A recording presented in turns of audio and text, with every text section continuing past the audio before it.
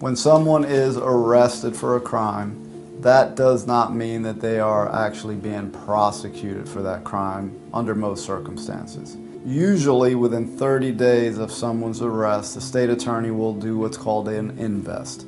They will look at all the facts of the case, they will read the police reports, and under certain circumstances they might actually bring people in to talk to. If someone who is arrested calls our office and gets us involved within a short period of time, then we try to influence that decision with the state attorney's office.